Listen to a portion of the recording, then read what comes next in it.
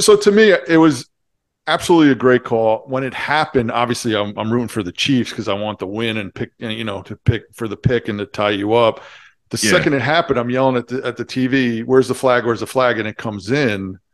So to me, I've always heard this, that the ref shouldn't decide the outcome of the game. Well, they didn't. They did what they're supposed to do and make a call on something that was obvious to me, and I Yeah. think to a lot of other people, right?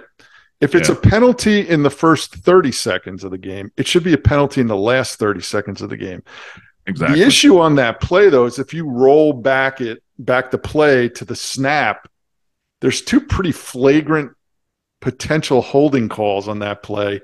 One of Yeah. which, I think it's the guard, not the tackle, because the tackle is on the outside and the guard on the inside when they flush Mahomes out to the right, basically Hmm. tackles the guy.